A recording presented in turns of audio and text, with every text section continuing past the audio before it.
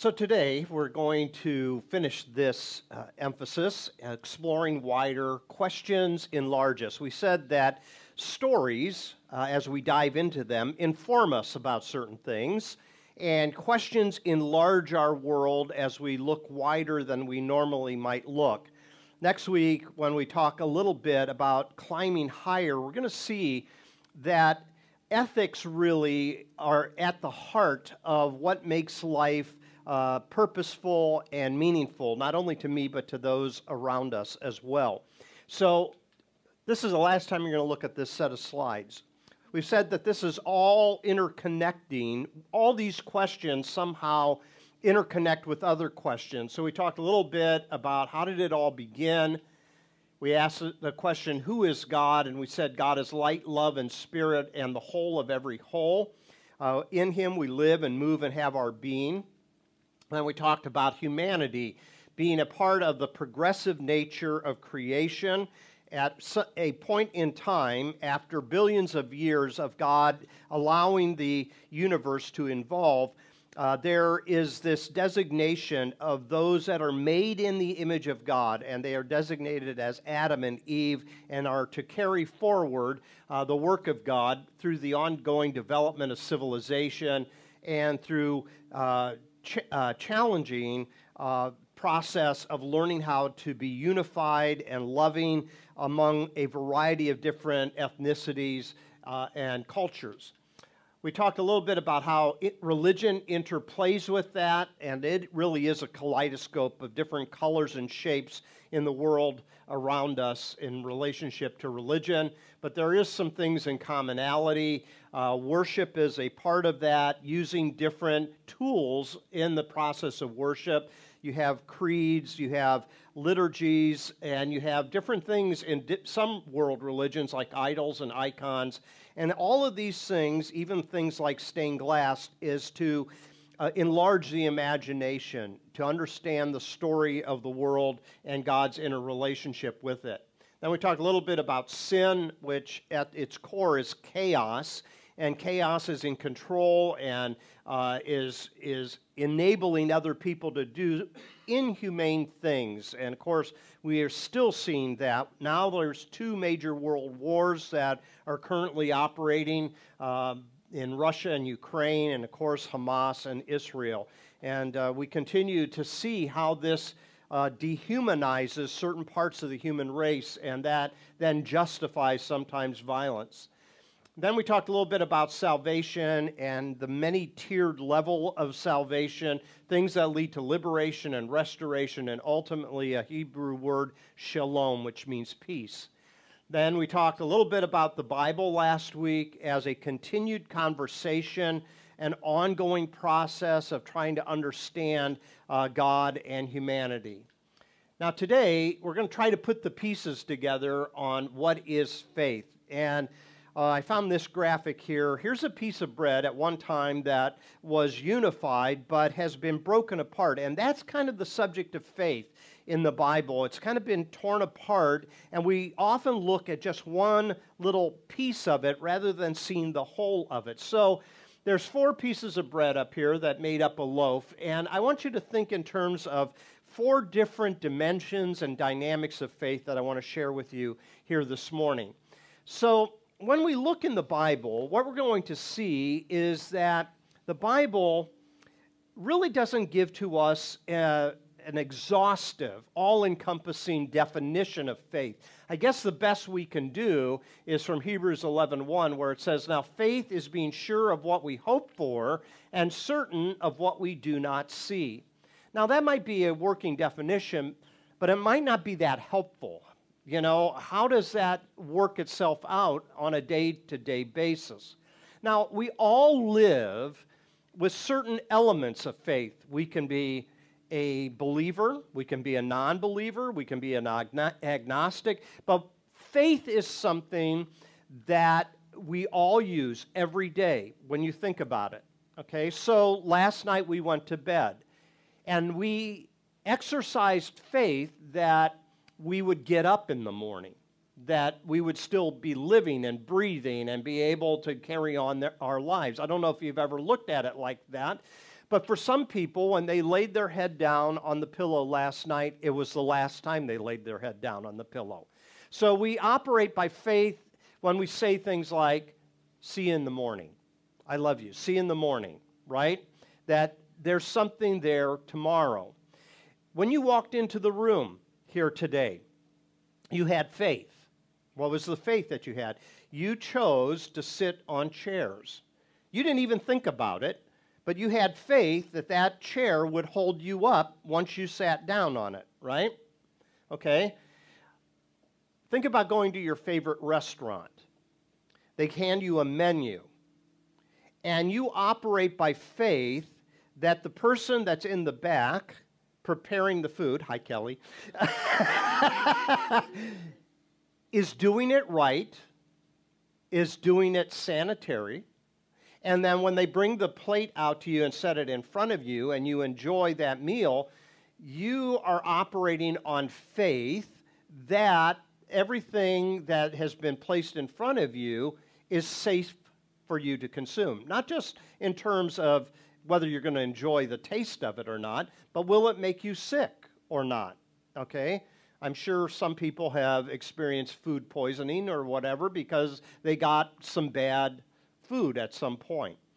So we all operate on a day-to-day basis with faith. However, when we talk about faith in terms of a definition like this, being sure of what we hope for and certain of what we do not see, it's at a higher level than these everyday little things that we just assume. These sometimes are related to ultimate concerns. These are related to things about what life means, the purpose of life, what is there after life, those type of issues. You don't have to be a believer. You don't have to be religious. All of those questions run through our mind.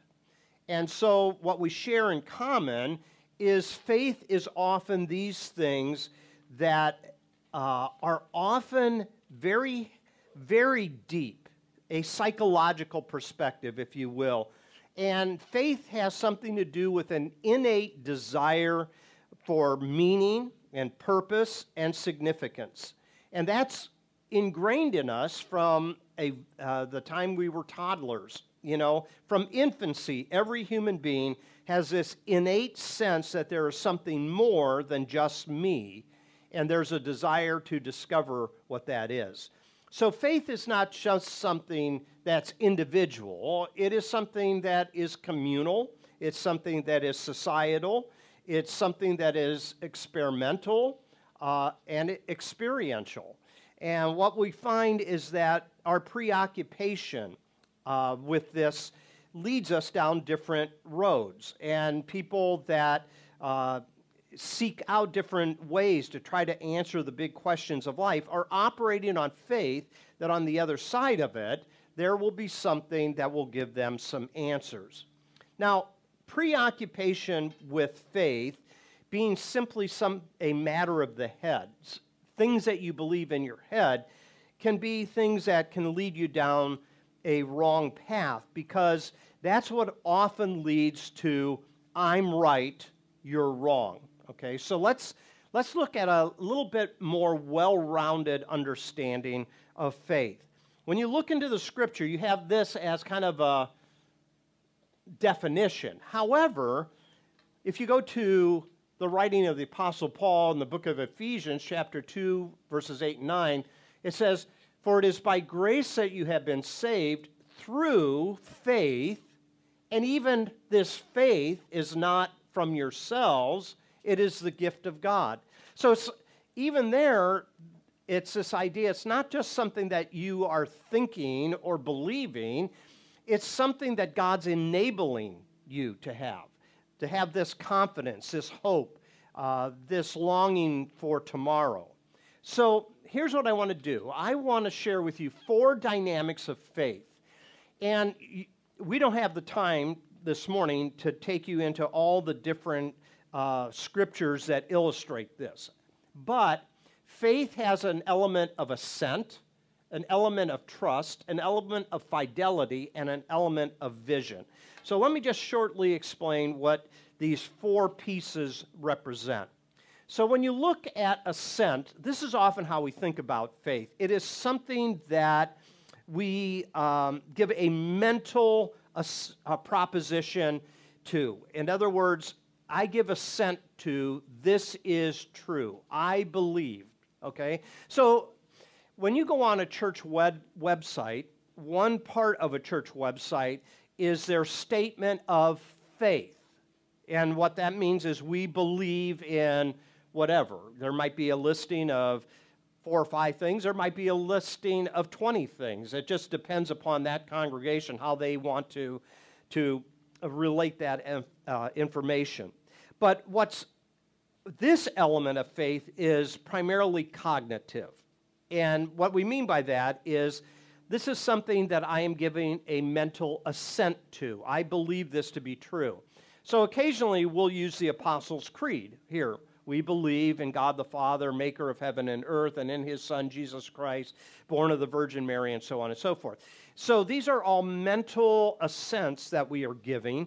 And on Reformation Sunday, the Protestant side of the church will often say, okay, we believe in sola fide, single faith, this idea of sola scriptura, we believe in the Scripture, and so on and so forth. Now, all of that is up in the head. But as you know, and as I know, as we go through this world, there are many things that I can believe in my head, but we experience things a lot differently in life. I might be able to say, I believe this, this, and that, but then something comes along in life that is beyond your control. You're controlling what you believe in your mind. However, when you experience some pain, when you experience some suffering, and you don't have answers for that, all of a sudden, faith is no longer just a mental assent. I believe God is good. I believe God can help. You really have to trust, okay? So you're beginning to then think, okay, I don't know where the resources are going to come from. I'm in financial need. I don't know where they're going to come from, but I am going to trust that God knows my need, and I am going to rely upon that. So it can be anything like that. You might have a health issue, and you might go, I know I can work through this, and I know I can feel better. But the element of trust is you then are trusting a doctor. You're trusting a prescription or a protocol of some type that's going to help you in that journey. So assent and trust. Now, the element of faith that most people don't think about or talk about is this idea of being a fidelity or an allegiance to something. In other words, faith has an element of loyalty or a commitment. It is something that you are giving yourself to. And when Jesus says, come, follow me to the early disciples, this is an element of faith. They believe in this individual, Jesus, who has asked them to follow him, but then they have to drop their fishing nets, right? They have to actually get on the road with him. And so this loyalty, this fidelity to Jesus causes them to leave their careers, really, and to trust that what they are doing is worthwhile, meaningful, purposeful, and those type of things, and there's a commitment to it. Are you following what I'm saying? The last element of faith that you'll find in the Scripture is what I want to call vision. And this is the idea of a picture of a better world ahead.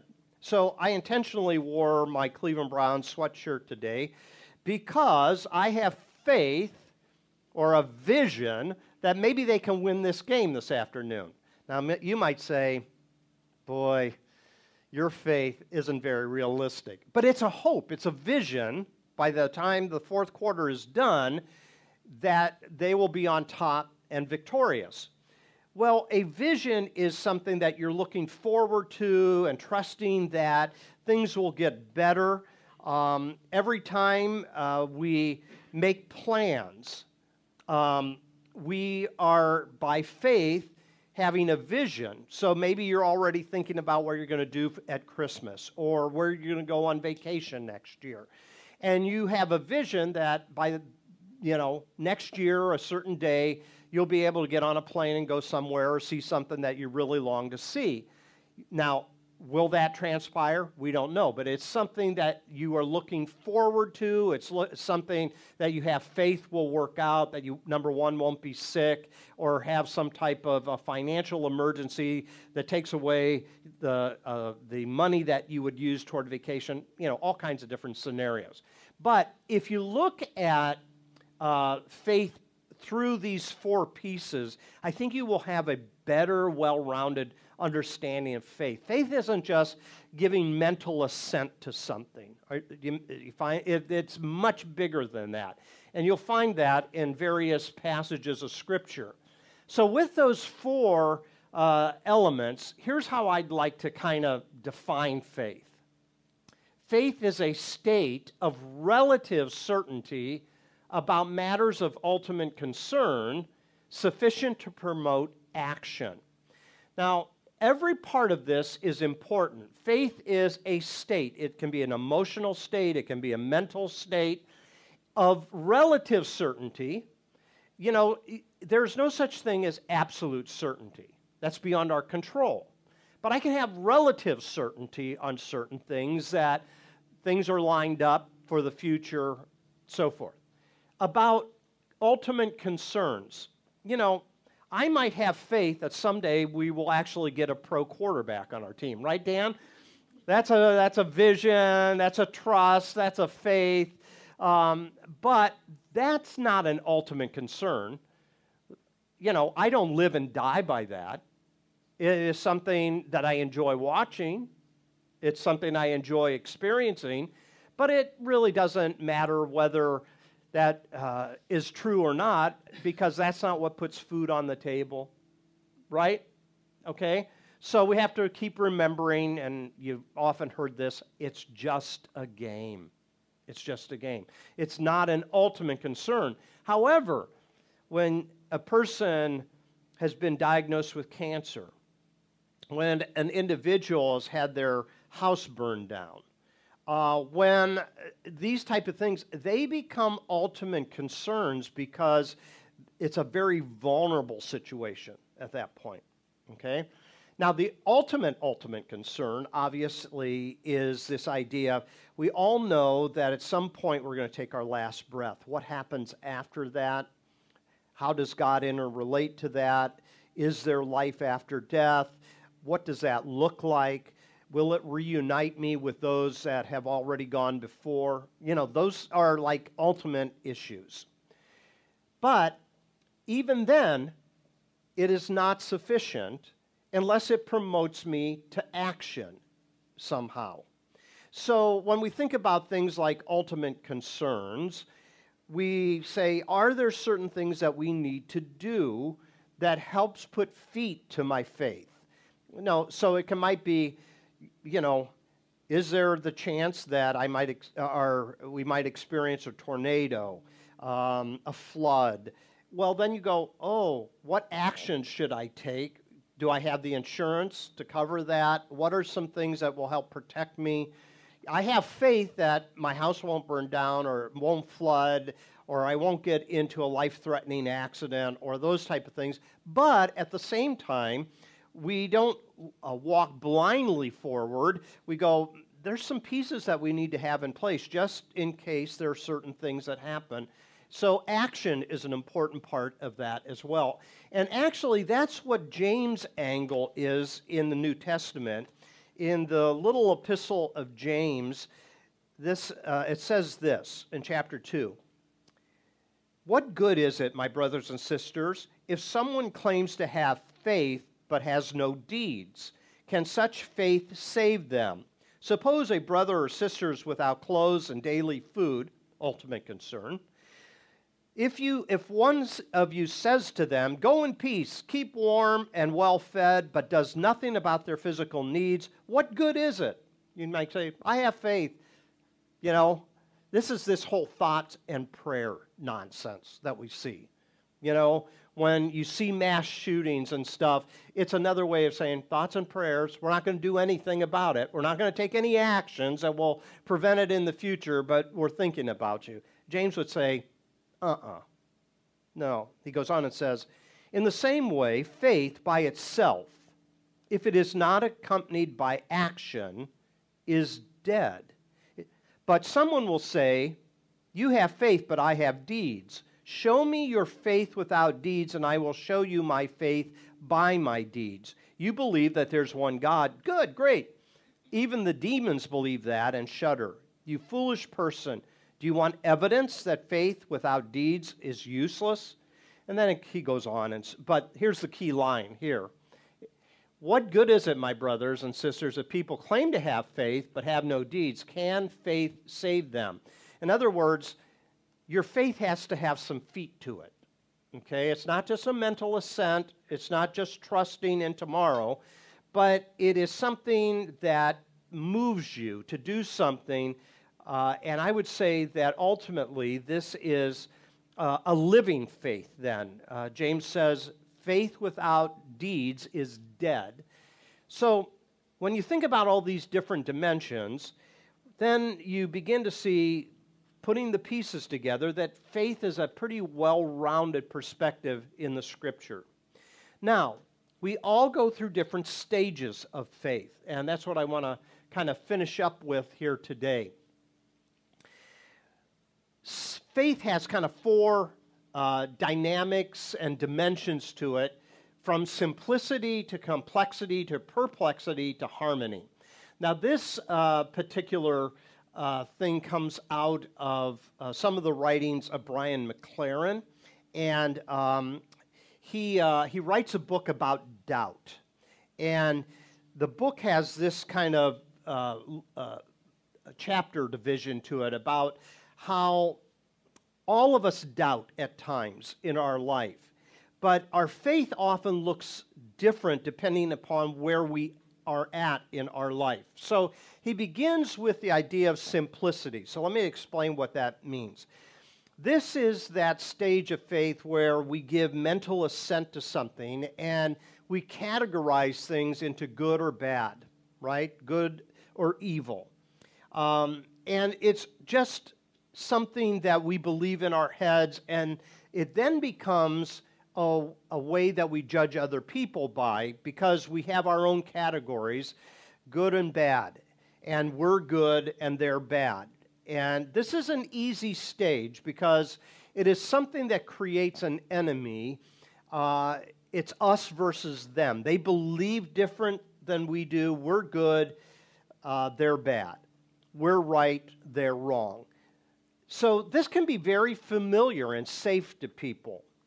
And for people that have a kind of a stage one faith, I don't care if they're Jewish, Christian, or Muslim, God is the big person in the sky that sets the rules, demands trust, and requires obedience.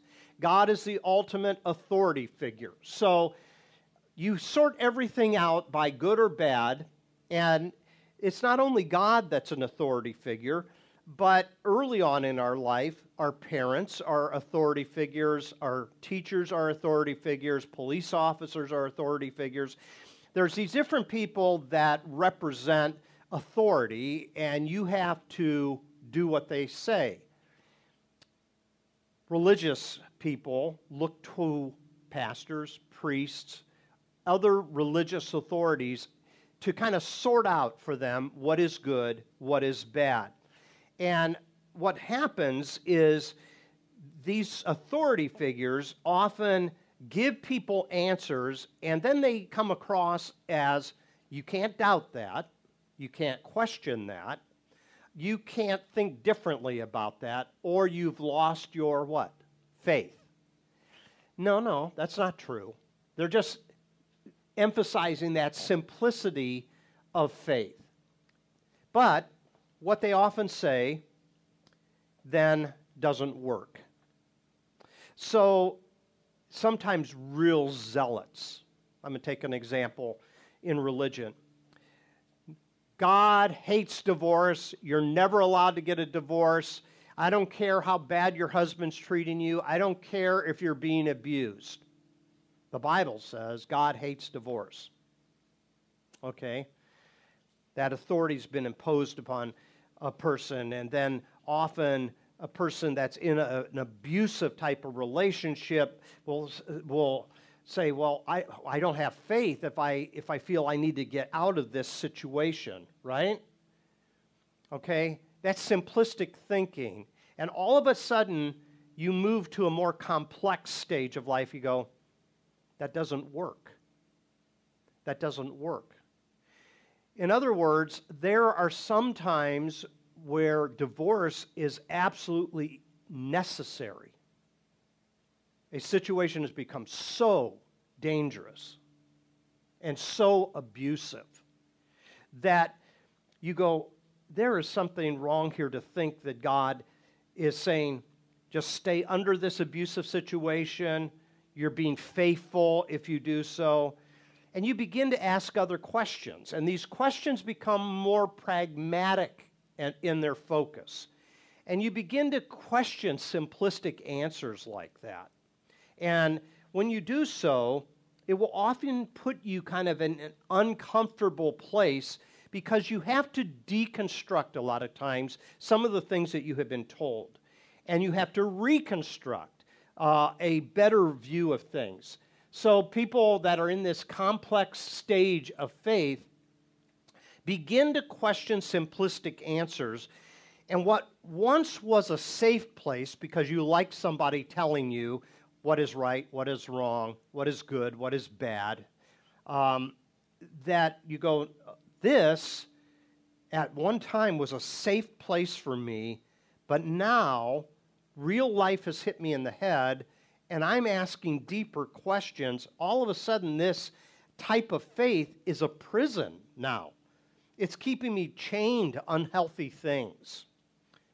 Well, as you move through that stage, you come to another stage, perplexity.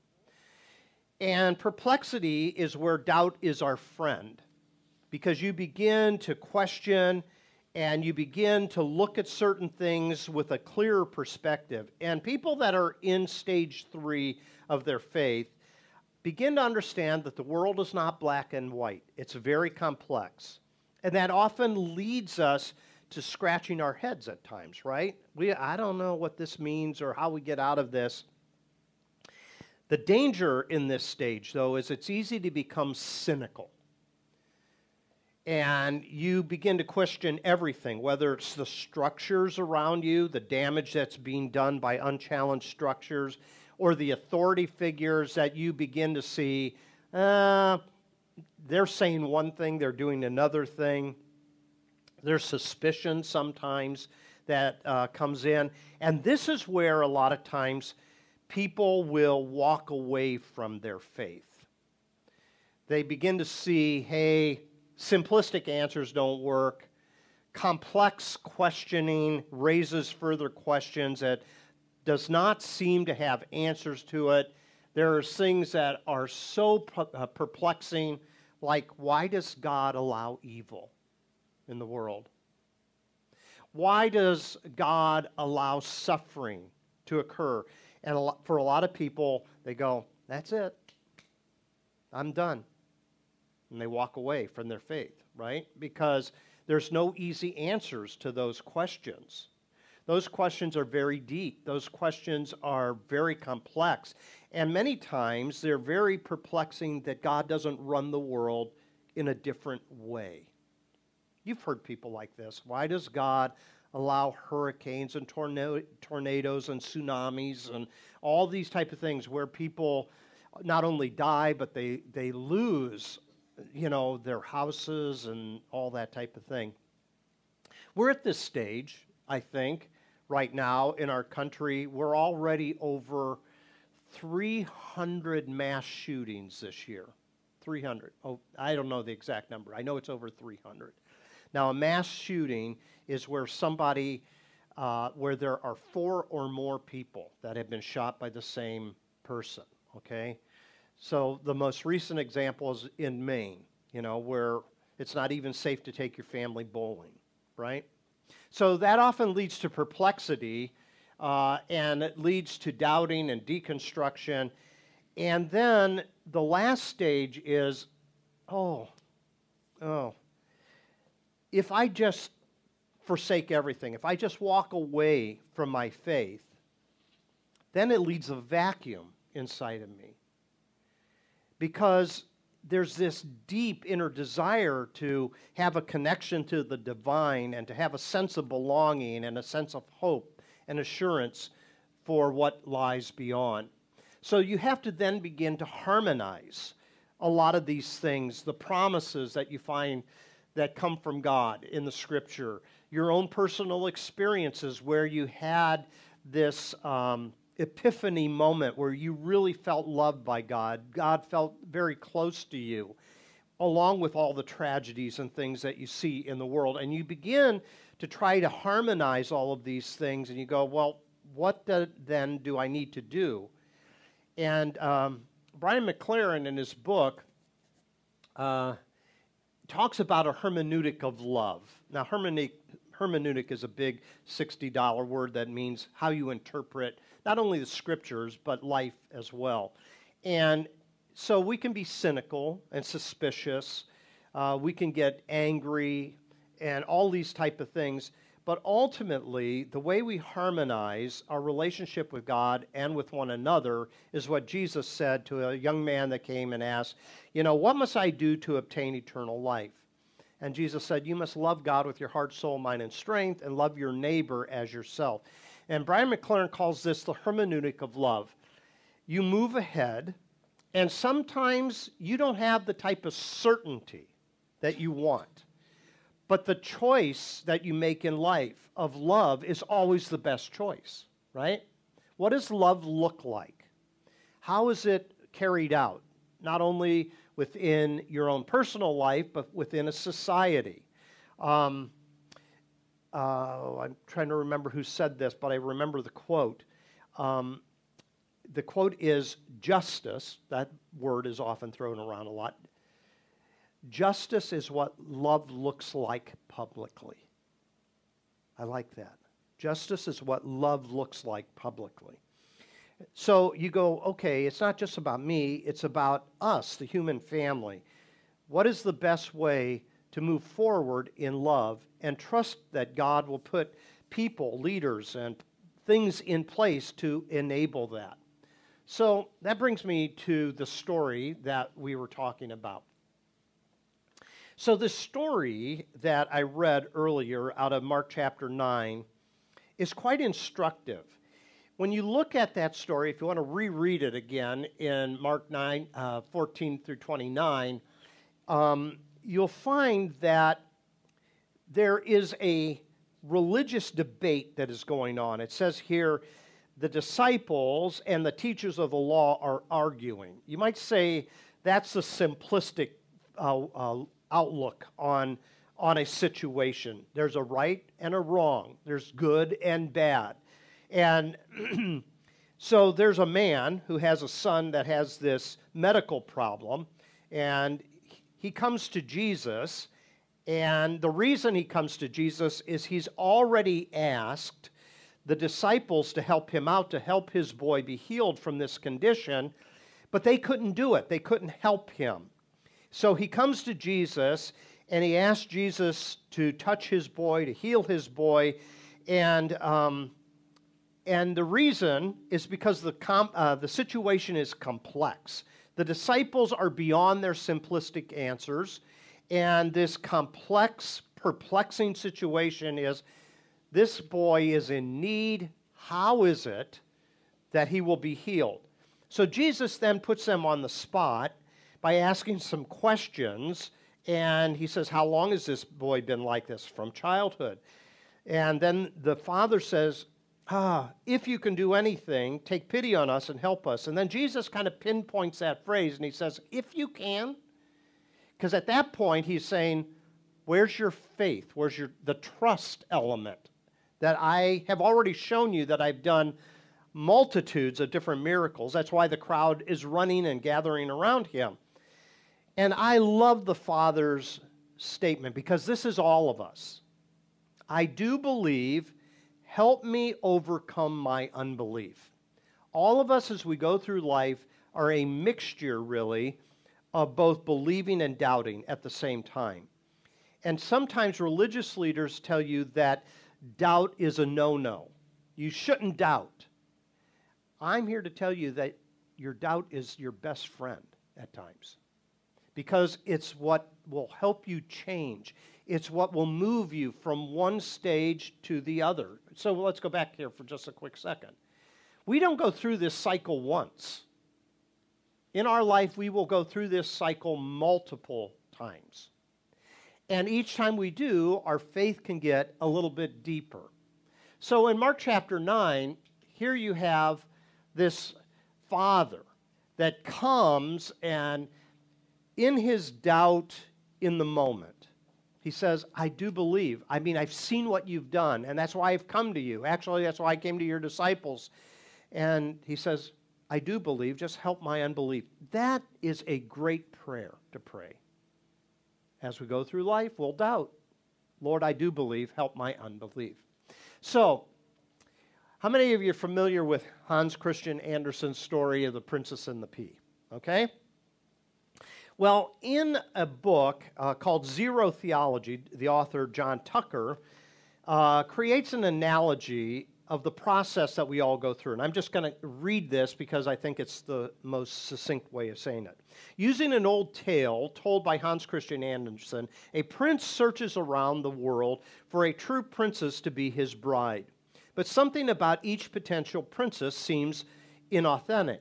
One night, in a torrential rainstorm, a soggy woman knocks at the gate, seeking shelter, and claims to be a princess. Could she be the one for the prince to wed, or is she another impostor? The queen devises a plan to test whether this young woman is in fact a true princess fit for her son. She puts a pea underneath 20 mattresses and puts 20 thick blankets on top of the mattresses. The next morning, the queen asks the young woman how she slept, and she answers, oh, very badly. I have scarcely closed my eyes all night. Heaven only knows what was in that bed, but I was laying on something hard so that I am black and blue all over my body. It's horrible. Everyone knows then that this is the true princess, for nobody but a real princess could be as sensitive as that, so the prince takes her as his bride. And here's what Tucker says about this old story. He uses a story to suggest that the truest part of us is sensitive to the deepest uncertainties of life, i.e. the pea, and we use comforting beliefs and like mattresses and blankets to protect us from these doubts and these pains. And to the degree we remain sensitive to life's uncertainty and pain in spite of all our layers of self-protection and all our attempts of self-delusion, we reveal our true nobility and authenticity. So, there's always a pea under the mattress of faith. Always. And it'd be different for all of us what that pea is. But the fact that you have doubts and the fact that you're sensitive to it does not mean you don't have faith. It means you have a sensitivity to be honest and real and authentic. Okay? This princess-to-be could have easily said to the queen, oh, fine. Right?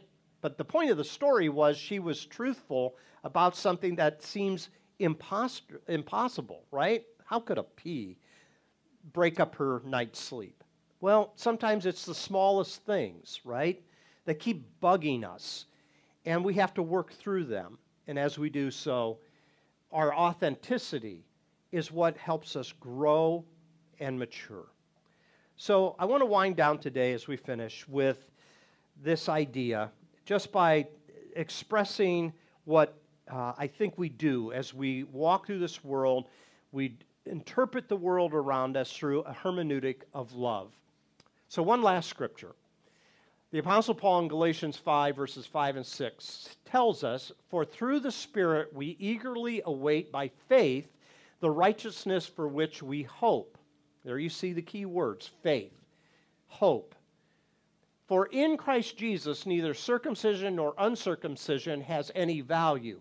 The only thing that counts is faith expressing itself through love. That's quite a statement, isn't it? The thing that really counts in life is your faith expresses itself through love. So, when you have doubts about things, the most important thing to remember is when you operate on a hermeneutic of love, you will always be at the center of who God is and what He wants for us as human beings as we seek to flourish in the world in which He has placed us. So, what I'm going to do, not this Wednesday night, but a week from Wednesday, we're going to start a new study on Wednesday night. You can always look at this on YouTube if you have interest in it. I'm going to talk a little bit about the deconstructing and reconstructing parts of our faith. And what is it that still stands after the smoke clears? And so if you're interested in that, that'll start a week from Wednesday. And I think it's helpful for us. Would you stand with me? Here's what I want to do as we close. We are constantly deconstructing and detangling. Maybe that's even a better word. Detangling our faith. What are we detangling our faith from? We're detangling it from hate, from harm-filled theologies, from self-centered religion, from oppressive economic systems, from anti-LGBTQ plus prejudice, from power and empire, from patriarchy, and from evil politics. Hermeneutic of love. How do you continue to express yourself through love? When you begin to answer that question, you have found, I think, the centerpiece of love, of faith. Okay? Let's pray. Lord, thank you for our time together today and for the privilege of just scratching the surface on this very important topic. We pray that as we seek to walk in faith, that you'll enable us to go through the different dynamics and go through the different stages of faith and help us to just trust that we will be better for it. Help us to look at life through the lens of love, and as we do so, Father, we ask that we will indeed help others in our walk through this world. For ultimately, the greatest purpose of life is to love well. And I pray that we'll continue to mature in that. In Jesus' name, I pray. Amen. Thanks, everyone. Hope you have a great day.